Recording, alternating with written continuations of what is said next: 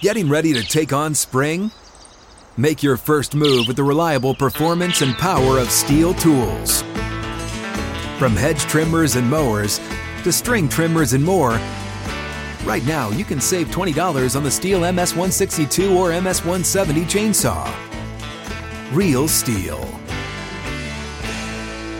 Offer valid through June 30th, 2024. See participating retailer for details.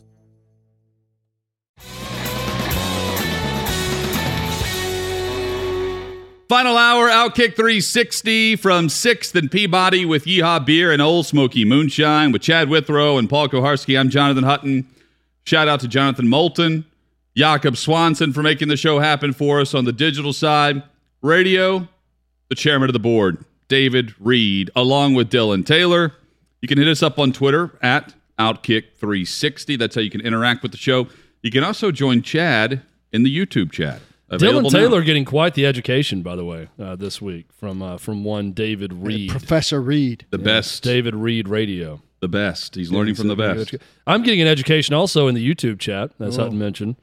We've got Vandy Chris right now in the YouTube chat. He's a real hit. Very angry. It basically insinuated that Paul has something against new Titans linebacker Zach Cunningham. Let me address this because real quickly. of the whole interaction you guys in the media had with Zach This has lingered longer than I expected. Yeah, let me address this quickly.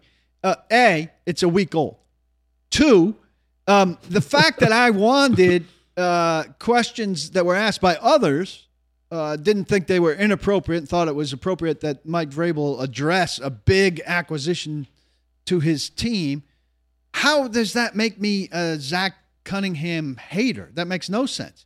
I'm in favor of the Titans adding good players. They added one. So it was so much of an occasion, I thought the Titans should actually speak to it. They added a big-time player. I thought they should talk about the big-time player.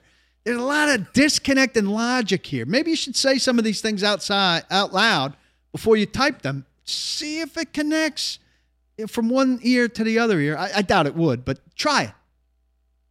We'll get into Zach Cunningham and his impact, or what impact we could expect from the new Titans linebacker. That's coming up in 15 minutes. Titans will be on the road this week, taking on the Pittsburgh Steelers at Heinz Field. Difficult place to play. I know, Paul, they were blasting some of the music that they will hear at the stadium. Yeah, what's the song? Renegade? Renegade, and then Black and Yellow. Was talking about it yesterday. He's like, that song rocks. He's like, they really got something going with that. They start the fourth quarter with it, I think. I think that's right. They play Black and Yellow by Wiz Khalifa also? They do, yes. Makes sense.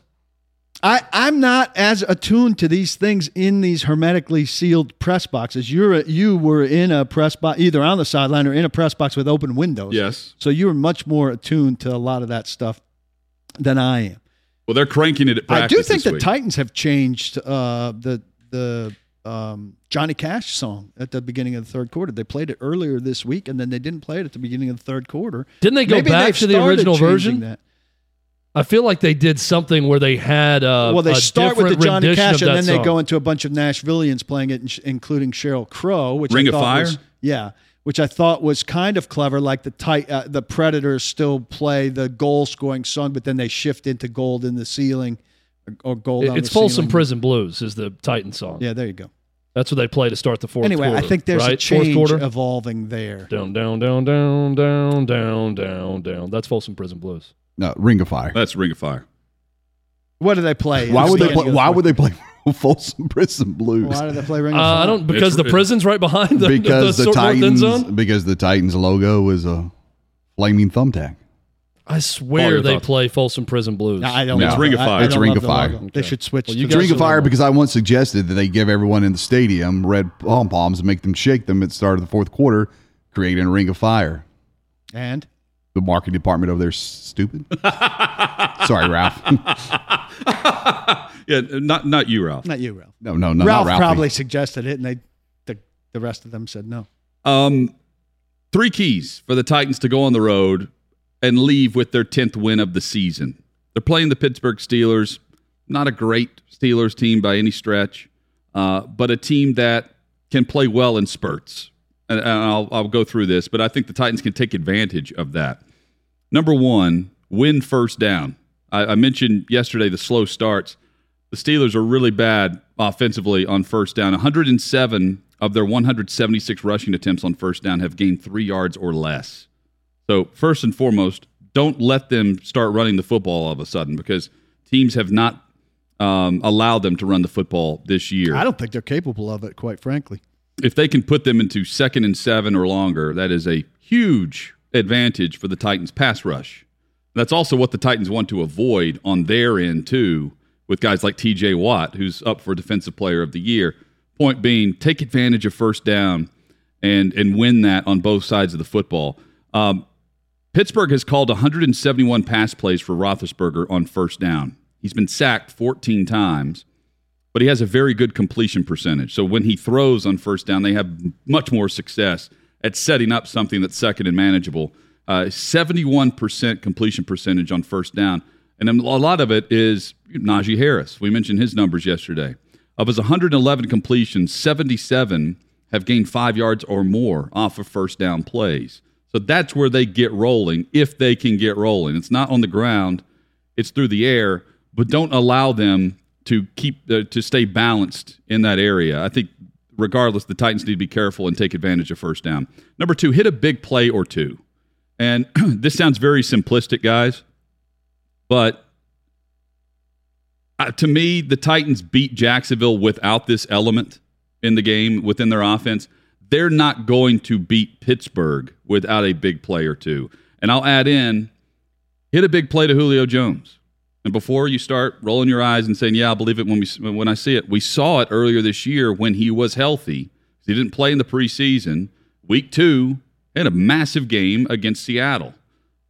Let's see more of that from number 2, in key number 2. Hit a big play or two and get it to Julio and flip the field. Because I don't think you can play the same style of game and get away with just scoring 20 points. And not just a throw and run after catch big play. I want to see them actually take shots down the field to Julio Jones and see if you get a pass interference. We see this every week in the NFL. Back to the Guys just can't turn back to the ball, and if it's underthrown a little bit, the receiver slows down.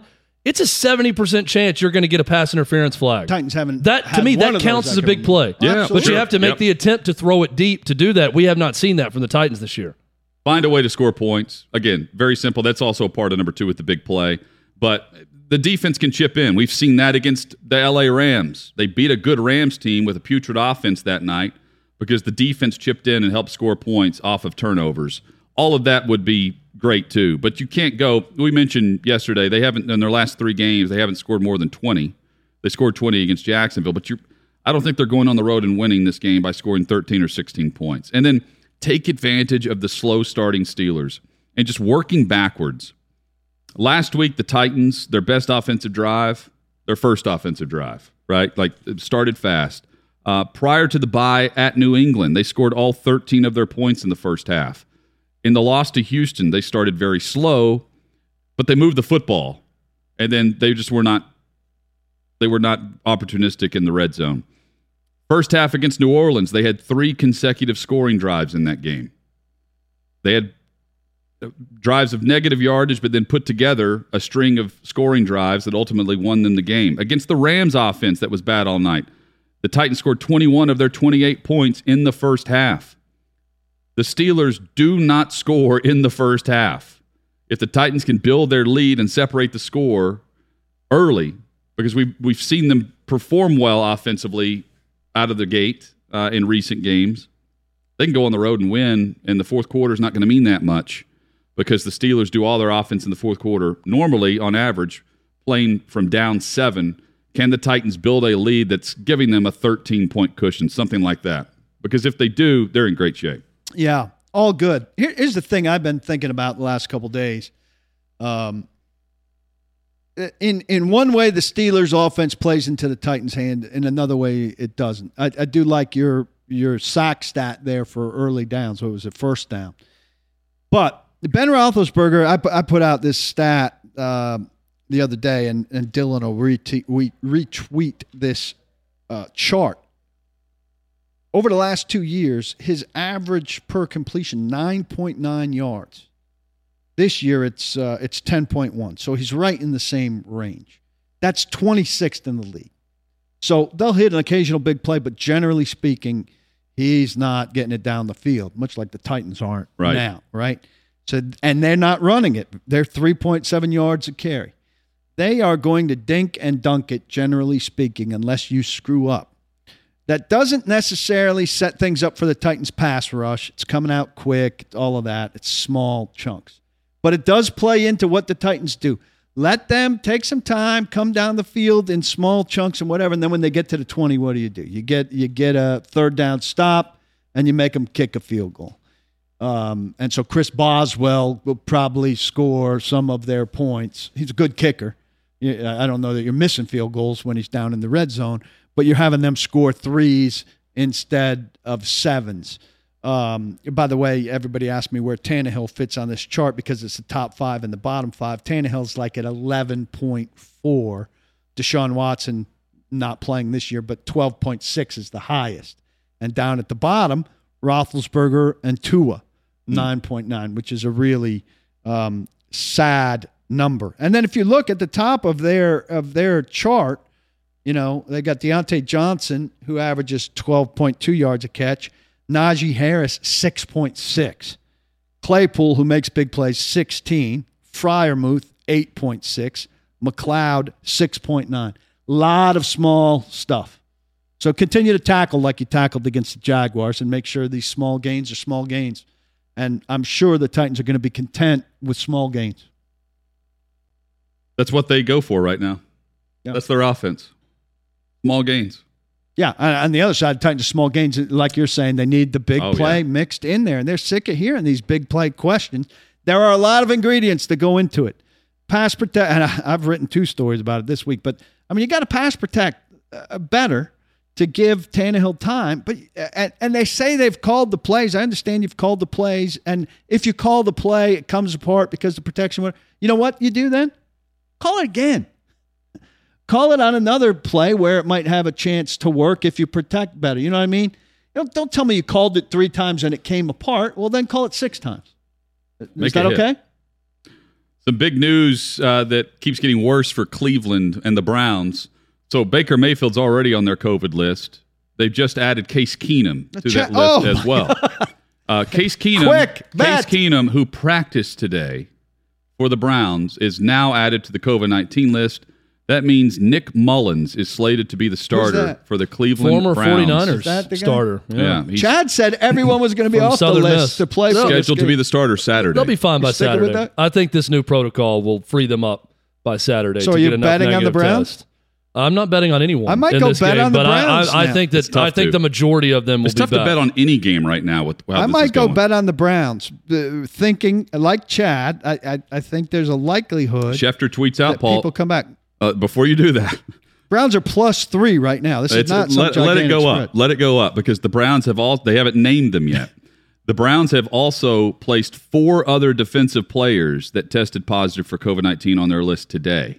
This is insane. Now is the time to go big on the Browns money line. I'm waiting. Not yet. On the money line. Let it go money up. line's only +128. Let it rise. Let it rise. If you're going to bet the Browns, let it rise. Because these new protocols will open that back door up for all these guys to be available. Let it go up, bet it, and then watch it come down. Well, you can also now bet on Kentucky and North Carolina because it looks like that's the swap. Kentucky will play North Carolina in the CBS Sports Classic. And also, hate to inform you guys this, but I was right. It is Folsom Prison Blues. That is the Titans song, not Ring of Fire. Multiple people in the YouTube chat have confirmed that, and Jim Wyatt sends out a video that says, here's the new Pain Train, followed by Johnny Cash's Folsom Prison Blues. Well, I hate to inform anyone that's even stupider than I previously thought. It's always I knew it was that song. Though there is a juvenile justice center in the parking lot. That's what I said. I was like, there is a prison right behind the end zone of one of the north end zone, right? But I'm thinking it's being phased out. Because first they turned it into a modern version, and then this week I think they played it at a different part of the game. Well, if it's Folsom Prison Blues, because you're still running the Terry Tate video that's what from it was. 20 years ago, but please phase that out. It was Terry Tate with that, and then it was the train thing from I Hear the Train A-Coming, and that's Folsom Prison Blues. That was the tie-in. Terry Tate, Pain Train. That's very quickly done into it. But I think they did kind of what the Preds did in terms of changing it. They made all that stuff at the top smaller, then they modernized Well, it. no, the Preds got rid of the rock and roll song because Gary Glitter got busted for child pornography. That's why they got rid of that and went to something else. But that there's sounds still a similar. snippet of something, No. and then they went to Gold on the Ceiling. Gold on the Ceiling sounds a lot like Rock and Roll number part 2 or whatever that Gary Glitter song was. Oh, no, he's saying that he's I saying like that it, Tim I McGraw, love it. Tim McGraw. They yeah, minimized yeah. I like it, I love it, and went into Gold on the Ceiling. So there's still, people can't say, oh, you got rid of the song that I love, but people also can't say you need to freshen up because they've done No, both. they always did it. It's the same amount. It's just a different song. Get it right, Paul. Now, I like Gold on the Ceiling. it's funny. You can't do anything right. I was right. You guys are wrong. But now I'm getting crushed for yielding too quickly. My argument. I'm sorry. Literally, everyone you got here it. shouted me down and said, no, it's Ring of Fire. I'm like, I didn't know My which bad. it was. You got it right. Well, they do play Ring of Fire at the game. well, the one I'm But I talking don't think about it that has they play a every week set is Folsom point. Prison Blues. like this does. That is like a this weekly the thing. going into because the it was a fourth big quarter controversy song. with fans when they changed it from whatever version they were playing to some other this version. modern version this year. Yeah, Chad, I would like to With Sheryl Crow and apologize others. for absolutely nothing. But, Conor I McGregor's apologize. not. I would wasn't. expect nothing. I wasn't loudly shouting you down because I didn't know. Oh, but I don't. you I were don't, right. You went, I don't Paul. need an You went, apology. Paul. I'm just setting the record straight. Like I Dawkins don't, says, you win, Paul. You're talking over me. You Chad win. was you right. win. I don't want to. Chad I don't, was right. I don't want or expect an apology. I'm just correcting the Chad record. was correct. Coming back, Paul will not apologize to Vrabel or the Titans either for not answering the Zach Cunningham question. It was nearly a week ago, despite the chatter in the YouTube chat. YouTube chat is on fire today. we will Cannot discuss- ring of Let's fire. close that down. We will discuss Zach Cunningham and the roster, and he's eligible to play. So, what can we expect from the former Texan turned Titan? We'll get into that. We'll discuss what the assistant coaches had to say today. Paul was there for that conversation. We'll get into some further detail of the new COVID-19 protocols that are going on across the league that impact the Titans here. And later, we'll preview tonight's matchup, Chiefs and Chargers, all ahead on Outkick 360.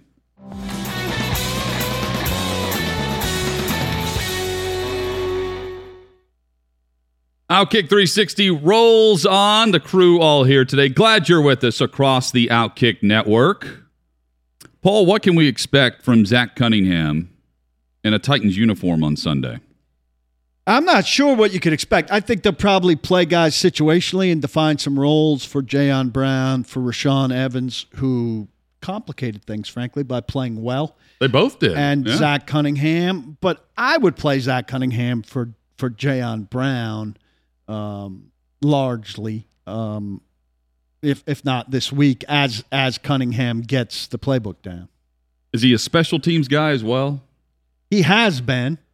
I don't know if they feel like they need him or not. I'm increasingly for the abolition of special teams. We saw some plays by other teams, but Other teams are making plays. You're right. By this team. I mean, I don't know why you wouldn't. Well, I do know why you wouldn't. I would kick the ball through the end zone most of the time, unless I was very confident in my coverage team and thought the other returner sucked, in which case I'd loop it to the 3-yard line and tackle them inside the 25. Punt returns, again, I've seen them elsewhere in the league. I haven't seen any in the games that I've covered that have been anything particularly game-swinging. Typically I'd say... I still use those as bathroom moments. Yes. Yeah. Extra points now are being missed at a higher rate, though. So they're more interesting. I don't know. Do you guys get happy when you see a missed extra point and No. say, "Ooh, this game is skewed now"? No. I get pissed and I I say hate it should be 7-7 and it's 7-6, I hate it, and too. the whole game is screwed up now. I'm fine with. I'm not okay with everything being a given. I'm okay with extra points being pretty foolproof. You take the point or you go for 2, but you should take the point. This is universal, even with most high school teams. And when you're missing the extra point in the NFL, I'm with you guys. I hate it. I'll say this: I like it later in the game that it's a challenge and it might screw I things don't up. need intrigue But on in an extra In point. the first quarter, if 2 teams score a touchdown, I feel like both teams deserve to have 7 points. And when it's 7-6 and then it sets somebody else up to chase the entire game, I think it messes up the game, I feel like.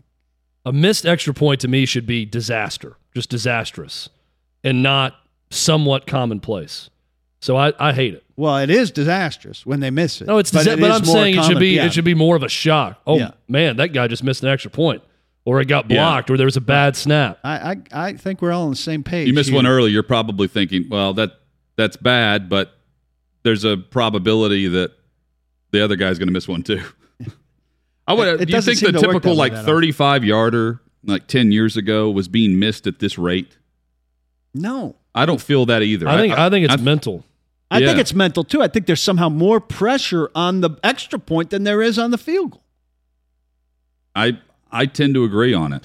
You know how when this is what I would liken it to in sports, basketball, when you are the guy shooting the technical free throw and there's no one on the line in front of you, right, and you have been chosen by your coach as the best free throw shooter to go shoot that one free throw or those two free throws, there's always more pressure on that shot than a random shot that counts the same amount of points, one, in the course of a game when you're fouled and go to the line and there's people next to you on the free throw line. I get that. To me, the 1 point extra point from that distance is akin to the technical free throw. I was thinking front end of a one-on-one as compared to the first of two free throws where you know you're getting the second one. The first one doesn't have the heightened feel to it, whereas in a crucial situation, a one-on-one, you know if you don't make that first one, you're not getting the second one, and the second one could be super important. I don't know. There's got to be a psychological thing to it. I think they got what they wanted, but I think it's kind of an unintended consequence that fans aren't that wild about how it skews a game. Typically, I would say an incoming player 10 days into joining a new team is not going to have that big of an impact, and I'm not thinking Cunningham comes in and is immediate starter. However, he did play for Vrabel and Shane Bowen in Houston, and we know they love the guy. Vrabel has glowed about him when facing him as the Titans head coach and pinpointing certain things that he likes about the Texans defense. Called him elite. Yeah. So also, knowing all that and the fact that he's now been here for a week or whatever, and he wasn't on the field until Wednesday, so he's only had a week on the field. Yeah, but I mean, to get up to date, they've definitely been talking to him. Yeah, and they're missing David Long again. He hasn't practiced 2 days in a row with this hamstring that lingers and lingers. That's bad news. So, I mean, this ensures that Dylan Cole isn't playing inside linebacker. Right. There's relief there, unless you suffer, 2 injuries. There's relief prior to last there. week, Rashaan Evans wasn't playing. Like, they got him back finally. Yeah. And look, I'm not a Rashaan Evans fan, so, maybe he strings a couple games together. I tend to think here he was fresh and excited, and also the better people play around him, the better he plays. But if is he going to string together 5 games at the end of this contract year? I would bet against it if it was on FanDuel. But it's he did not have an interception in his career until this year, and he's got 2 of them now. Yeah. Jenkins still out as well among relatively important people. Murchison, Saffold. So I wrote today, and we've been talking about offensive line continuity maybe helping. Well, Saffold at this point you would say is out, and Brewer is going to start this game. And could Deggett Radins active, or will he be in front of the heater? Will he be in front of the heater in street clothes or in uniform? Will the Titans fly their own benches to Pittsburgh for this game? No. Will they have their own heaters? Well, I would say this. Of all if you were ranking franchises likely to have their heated benches not work, I would rank Pittsburgh 32nd. Pittsburgh's benches will absolutely work. First-class organization would never engage in shenanigans like that to screw with the opponent. Where would the Titans rank on that list? I think the Titans would never mess with that either. Titans. I'm not saying they'd mess with it. I'm saying just if something would go wrong. I'd put them pretty high on the list. For NFL teams where something could go wrong with that. Stadium-wise going wrong, absolutely possible. Messing with somebody, no, because they're very law-abiding citizens. Hey, this makes me think of something I saw earlier, and I apologize. I failed to remember who tweeted it out. May have been Jim Trotter, an NFL writer. Retweeted a quote from Tony Dungy talking about Pittsburgh and tying it into the Urban Meyer deal. This was from years ago. And he was talking about NFL owners not wanting to take a risk because they don't know what they want when hiring a coach, and said that the easy path is to hire the trendy name. So too often, these owners just hire the trendy name or the person that everyone knows, and it kind of tied into Urban Meyer because there's less criticism when it doesn't work out. Well, I hired the guy everybody knows, or the trendy name, and there's not enough owners who truly know what they're looking for when they interview coaching candidates. And he said Mr. Rooney should have been the one to teach the class to owners on fine-tuning what it is you want and going and finding it. And that's why you have the consistency with the Pittsburgh organization with their head coach, because it's a perfect match. The owner knows what they want, what they're looking for, and that coach that accepts that job tends to know exactly what needs to be done. I think that's all very good, but I would disagree that Urban Meyer was the trendy name. Urban Meyer wasn't, nobody else was looking at Urban Meyer. I think Shad Khan very specifically said, I'm going to go get a guy that had massive success in college that nobody's thought about for the NFL. He's going to come in with my number one pick quarterback, and this is something outside the box that nobody else has really But he's thought a name. about. I think that the tie-in there is he's a famous person that was on TV that everyone knew. He'd won 2 national championships right down the road in Gainesville, Florida, so there was a regional appeal to it. So I think that's what again, he wasn't talking about Urban Meyer. This was from before Urban Meyer was hired, but it does tie into today. And I thought that was pretty smart of him to say that, because how many owners would we peg to say this owner knows exactly what they want when they go hire a coach? Or is this owner just looking at a list of candidates that Adam Schefter and every NFL writer can put out for every job opening? Well, I mean, Cowher and Tomlin, this defensive coordinator is going to get a lot of looks for a head coaching job. Arthur Smith here in Nashville was a guy a year ago. I'm looking at Adam Schefter tweet out the coaches who interviewed in Jacksonville that didn't get the job. It was Robert Saleh. It was Arthur Smith. It was Eric Bieniemy. 2 of the 3 got jobs elsewhere, but it's going to be the same common list of names that we see all the time. And you don't have to go completely outside the box, but it's tying the right person to the right organization with the right idea of what needs to be done. That I don't know how many owners actually have that ability. I'd call the Rooneys for advice. Yeah. And that's what Tony Dungy he pointed that family out as knowing exactly what they want. And they should teach a masterclass on that to other owners. I'd call any owner that's successfully found a coach for advice.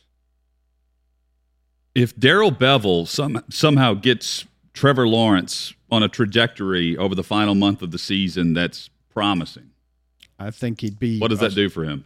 I said earlier, I think it'd be very Jacksonvillian for him to be a strong candidate. I think you still look hard. But, I mean,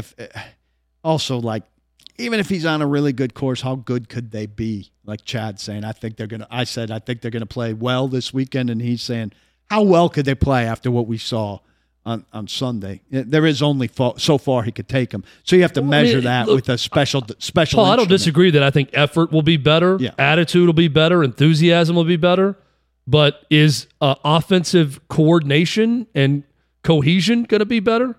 Because if not, they've got no chance. That's a fair question. I mean, they're just completely disjointed offensively. I don't watch them and I look at them and think, oh, here's what they're trying to do.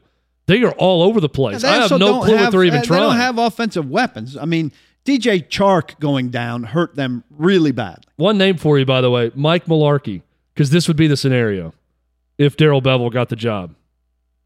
Oh, yeah. Mike Mularkey could be on somebody's staff. No. I'm not saying Mike Mularkey's a part. I'm saying the interim.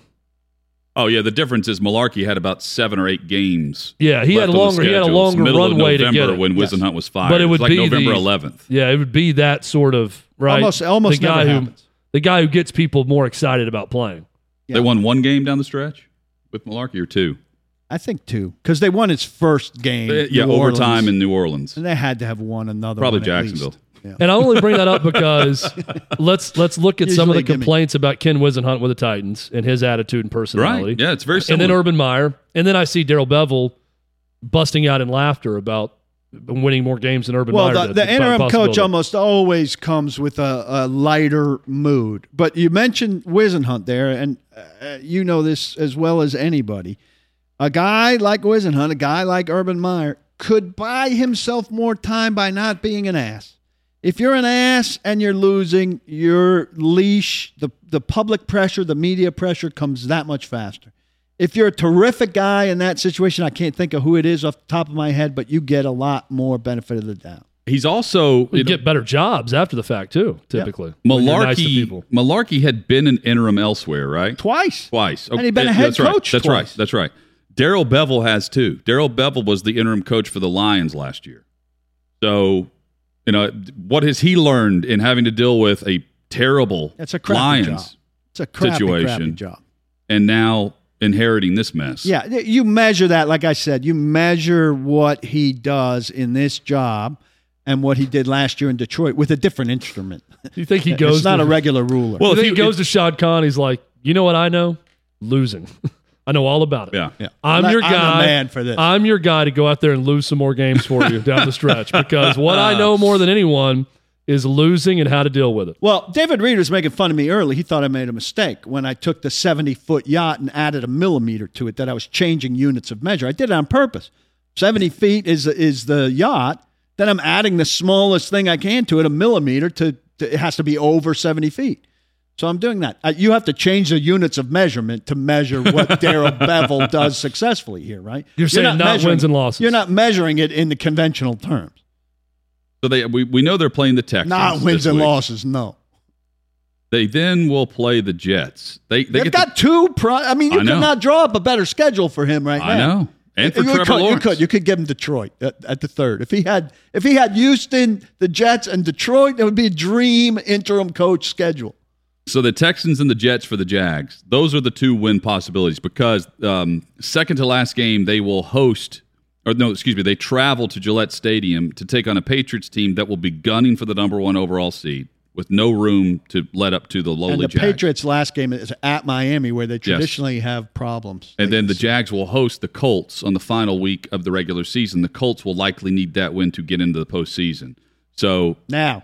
You've got back-to-back chances here. Now, you also, in a way, the NFL wouldn't want this out. You in a way, want to play well but not win. Yes, because you're battling the two teams that will be right there with you for picks. Plus, you got the Lions, who I mentioned earlier, are still playing decent football despite their record. But when I what say you wanna decent, do like is they look competitive. They don't look lifeless like I saw with Jacksonville and Houston. As high a pick as you can, and then trade out of that pick, because you've got your quarterback, and you hope somebody wants to come up to get the emergent quarterback. Yeah, that's it. Or just go get more defense. There's so many pass rushers in this top level of the draft this year. I love the idea of Darrell Bevel sitting there thinking, I'm about to win my way into this full-time job. I'm going to win over Trevor Lawrence's heart. Against the Texans. You immediately have Trevor Lawrence Will he accept this roast? And his wife over for dinner. Right? It's just like, Trevor, help me help you. What do you want to do? Trevor, help me get on that yacht.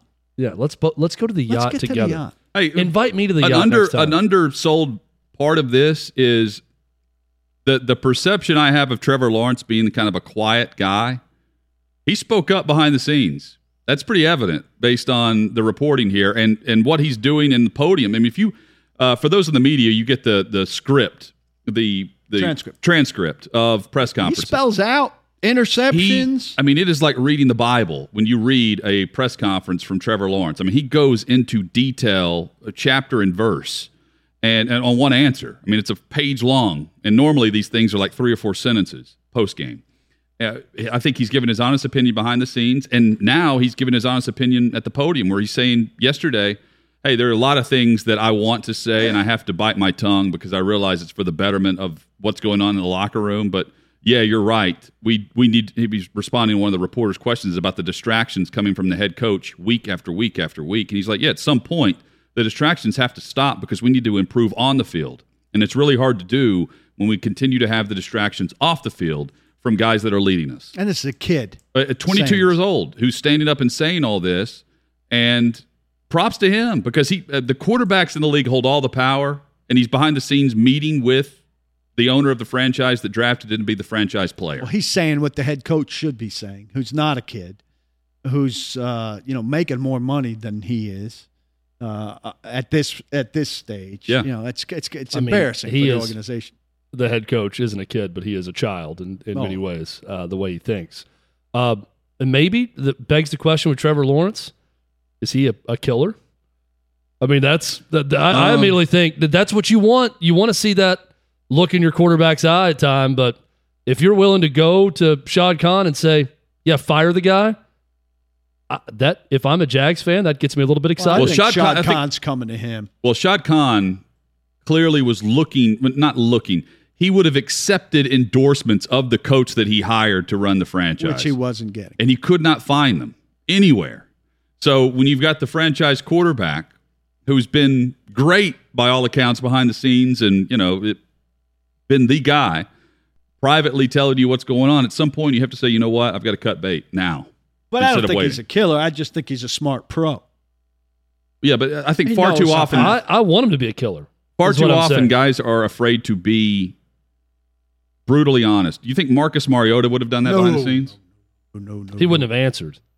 And that's kind of the reputation of Trevor Lawrence. Exactly. Is FCA president. Exactly. Quiet, humble kid. All great things they say about him, but not necessarily the guy who would be completely honest to a billionaire owner and say, well, that's how bad it was. Yeah, he needs to go. That's how bad it was, though. Because, those words were probably spoken. But I think it's time. We're not going to move forward until he's gone. I think that quality, a guy who would say, yeah, he needs to go, about a coach, about a diva receiver, about somebody important in the franchise, I think in a lot of ways, when we draw the line on the list of quarterbacks, all the guys above the line would do that.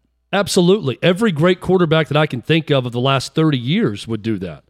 You think Tom Brady would hesitate to tell a billionaire owner someone needed to go? You think Peyton Manning would? But I think even Aaron Rodgers would? You think Andrew Luck would? I think even Ryan Tannehill would.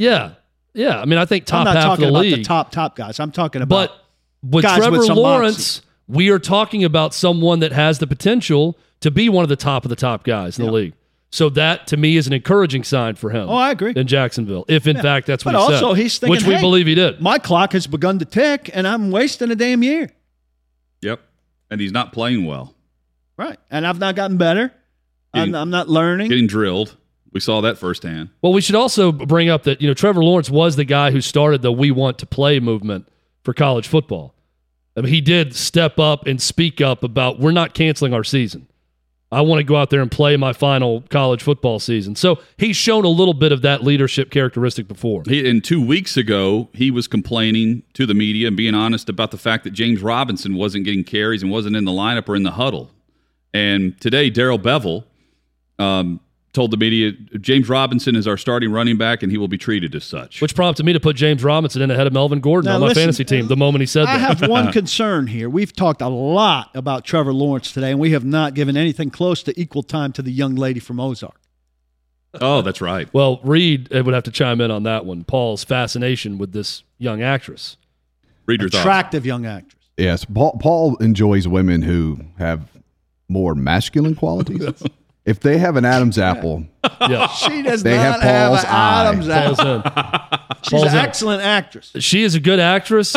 She does look a lot like Trevor Lawrence, and Trevor Lawrence looks a lot like her, I will say. He's a very handsome man. and they both look a lot like Boomhauer.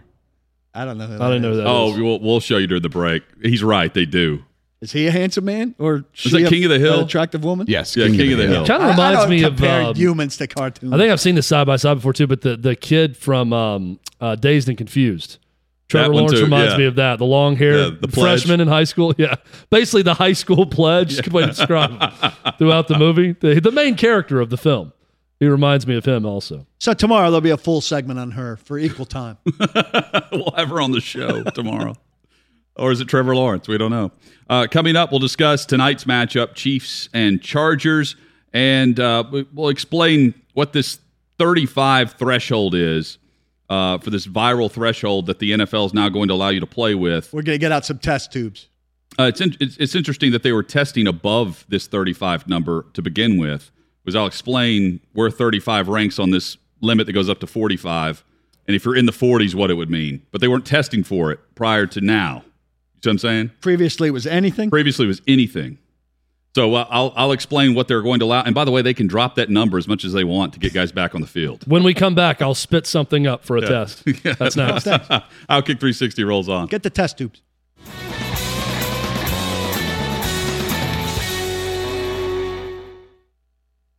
Fun show today. Preview all the bowls coming up tomorrow. Postseason bowls kick off tomorrow. This from Pro Football Talk. Per multiple sources, the team's currently in enhanced protocols. So let me stop there and let me pause there and try to list some of these teams. The Browns, the Lions, the Washington football team, the Bears, I believe, were another one. Anyway, a couple of those with enhanced protocols prior to today where all the protocols were the same league-wide. Let me read this again. Per multiple sources, the teams currently in enhanced protocols tried to not test asymptomatic vaccinated players today. The NFLPA got involved, and the teams in the league backed down and conducted the tests. So what Florio is alluding to here is that the tests that are popping up today for the Browns and others are asymptomatic vaccinated players who they had to test. They didn't want to, and they did because the NFLPA got involved and had them tested. And he follows that tweet up with this. Also, the NFLPA is currently pushing aggressively for a postponement of the Raiders-Browns game on Saturday. Some in the union believe the entire season should shut down for a week. The union is concerned about player safety and game integrity. That from Florio. I don't know that the PA is serving its membership here. Also, Baker Mayfield tweeted to the NFL, make up your damn mind on protocols. Showing up and making only 3 teams test. Also, you could keep the games as scheduled to make money. He also said, I think that caring about player safety would mean delaying the game with this continuing at the rate it is. But to say you won't test vaccinated players if they don't have symptoms, then to pull this randomly doesn't make any sense to me. It's very complicated. It doesn't make much sense. To me, what the PA is doing doesn't seem to be in line with what its membership wants. Yeah, so the players' union wants vaccinated players to be... They want everybody players tested daily. Every single day. Because they feel like then the people who are spreading it would be taken out of situations to spread it, and it would reduce the spread. And Baker has a teammate who would echo what Paul just said in Myles Garrett. Myles Garrett has said that. Well, but Baker's tweet was confusing. I saw this about 30 minutes ago because I didn't know what he's talking about with showing up and making 3 teams test. Yeah. He's alluding to what Florio probably went searching for when he read the same tweet, which is that these teams tried to not test. They're in lockdown protocol, enhanced protocol. They tried to not test asymptomatic vaccinated players, and they showed up and tested those players today, and they popped. Teams? Cleveland was the teams currently in enhanced protocol. So Cleveland was definitely one. The Lions are another one. Washington's another one. Washington added more players today. So I like those teams kind of trying to fight back, but you cannot fight the league on something like that and expect to win or have them change it mid-course. You ready for more news in the looming COVID cloud over sports? The Montreal Canadiens just announced that Thursday's game against the Flyers will be played without fans in attendance due to COVID-19 in the region. Yeah, so that's today. There's another team that's going to play less than the roster minimum. The Preds are playing tonight. They may end up having to add another player to the COVID list.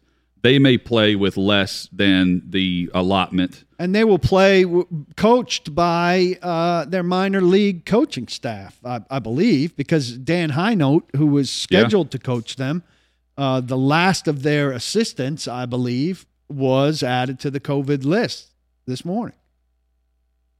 It's all crazy as they're trying to adjust protocol. Are we going to take into consideration that Omicron is a cold? Well, the NFL is. The NFL is. I mean, that needs to be the discussion happening right now. That level of the 35 on the CT level that they're testing for, if you're still positive, 35 to 45 could be considered they're picking up the cold in your system or the dead virus in your system and what would be termed a false positive. It's all very bizarre, very technical, but the NFL is trying to play these games. Will the NHL pause their games? We'll have more news tomorrow. Outkick 360. Thanks for being with us. In the meantime, don't block the box, do lock the locks.